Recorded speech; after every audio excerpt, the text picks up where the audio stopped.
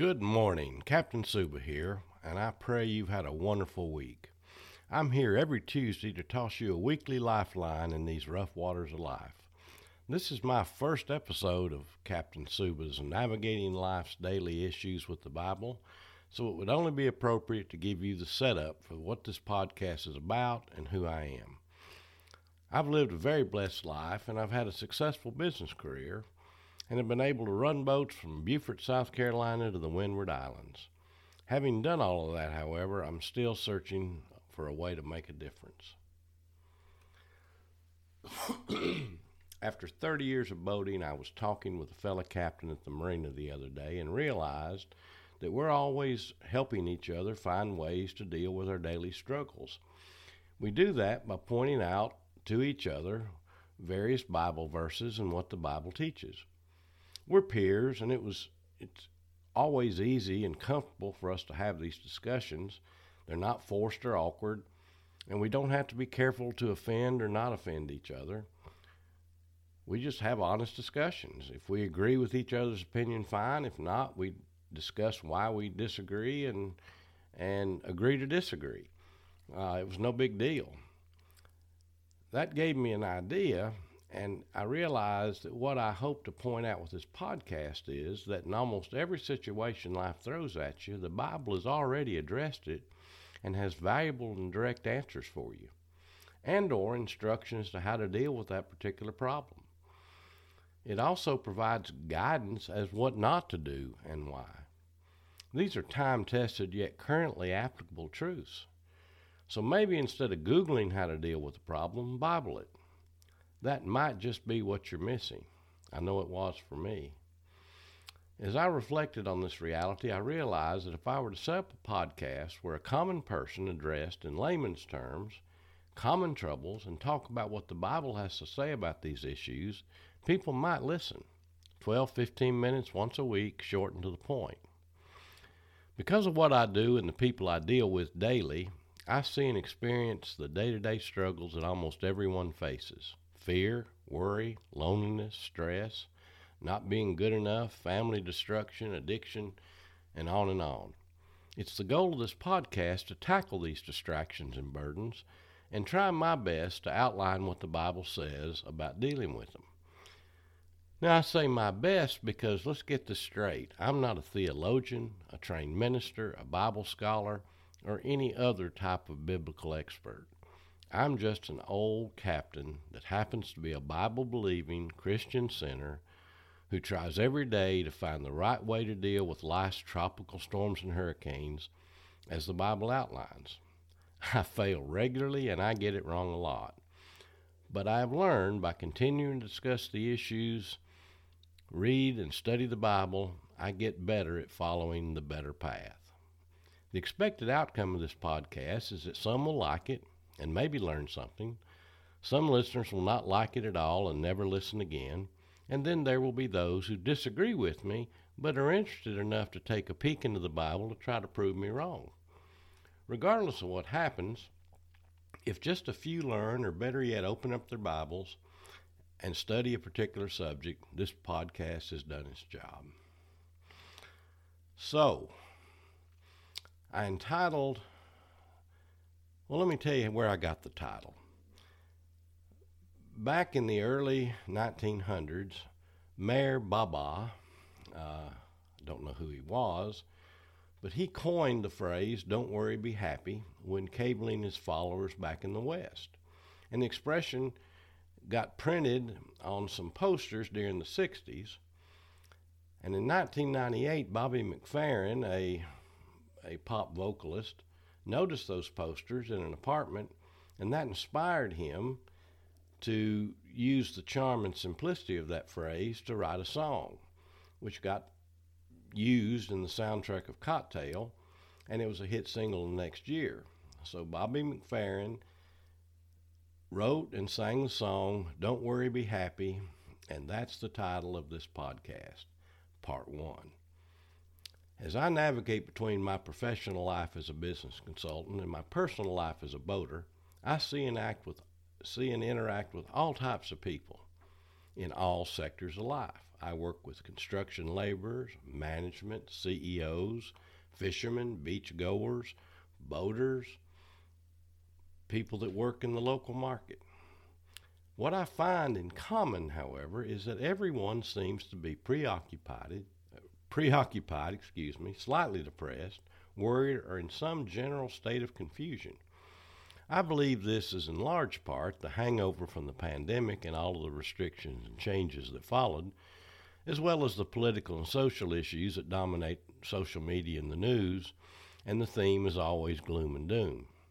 None of us are exempt, whether we realize it or not, but worry seems to be the element of everyone's lives. So let's take a shallow dive into the Bible to see what God has to say about worry. But let's first decide what we're talking about here. So let's look at the definition of worry. It's mental distress or agitation resulting from concern, usually for something impending or anticipated. Another definition is simple anxiety. Does that sound good for you? Doesn't that sound like something that would wear you down and hold you back? Does this provide anything beneficial to your daily life? I don't think so. Yet we all seem to be in a constant state of worry. God agrees with me. He warns us not to worry. He instructs us not to worry. And next week, we'll see the difference in worry and concern. But today we're talking about worry. And worry is to be avoided. And guess what? If you ask your doctor, he's going to tell you the same thing. And God tells you the same thing. When I started thinking about this, immediately 21 verses, several more in less direct wording, came to my mind. And in each case, he tells us that worry is a waste of time and energy. So let's investigate. The entire Bible is a complete guide to life. It provides guardrails to live between and principles to abide by. God says over and over, if you will come to Him, give your heart to Him, He will provide the grace to guide you through life. I stay amazed that even for doubters, faced with dealing with this crazy world we live in, why would not everyone at least take a look into God's promise? Give it a whirl. What have you got to lose? On the flip side, look what they have to gain. Even a hardened gambler would take that bet, yet so many people hide and run from the Bible. But I digress. Back to worry. What does the Bible say? Well, let's look at a few verses. Matthew 6:34, and by the way, all the verses I've studied with are in the notes to this podcast, so you can look at them later. But Matthew 6:34 says, "Therefore do not worry about tomorrow, for tomorrow will worry about itself. Each day has enough trouble of its own." Boy, isn't that true. Luke 12:25, "Who of you by worrying can add a single hour to your life?" Not me. And Matthew 11:28-30, "Come to me, all you who are weary and burdened, and I will give you rest. Take my yoke upon you and learn from me, for I am gentle and humble in heart, and you will find rest for your souls. For my yoke is easy and my burden light." In other words, don't worry. This verse sums up pretty much the other 21 verses that came to my mind and really hits on all cylinders of the whole point of this podcast. So let's think about it. We have a choice. We can go through this world alone, chasing what we think is best and right, and trying to find what makes us happy, following our own path or the path of somebody else. But when you think about it, what do you or the people you're following really know? Can you or any of your friends see what happens tomorrow? Is there anyone that you know who can see all of the millions of things going on at any one time and predict how those things will affect you? Absolutely not. Or we can choose to believe what the Bible says, a book that has been divinely created and has not been refuted, regardless of the millions of attempts by non-believers, and accept the free gift God offers.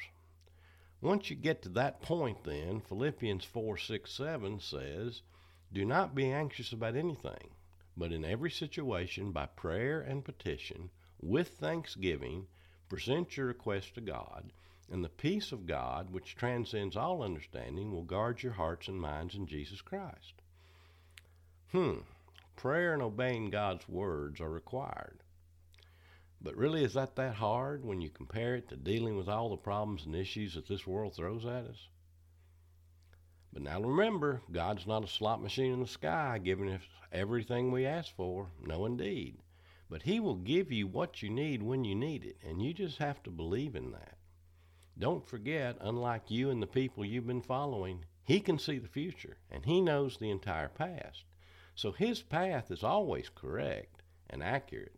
So defer to His will and rest in His love. So, we've kind of hit on the core of the subject, but let's see some other promises God makes to His followers about worry. He has got this. Just let Him have it. So let's see what He has to say. Matthew 6:25. Therefore I tell you, do not worry about your life, what you will eat or drink, or about your body, what you will wear. Is life not more than food, and the body more than clothes? Matthew 6:34. Therefore do not worry about tomorrow, for tomorrow will worry about itself. Each day has enough trouble of its own.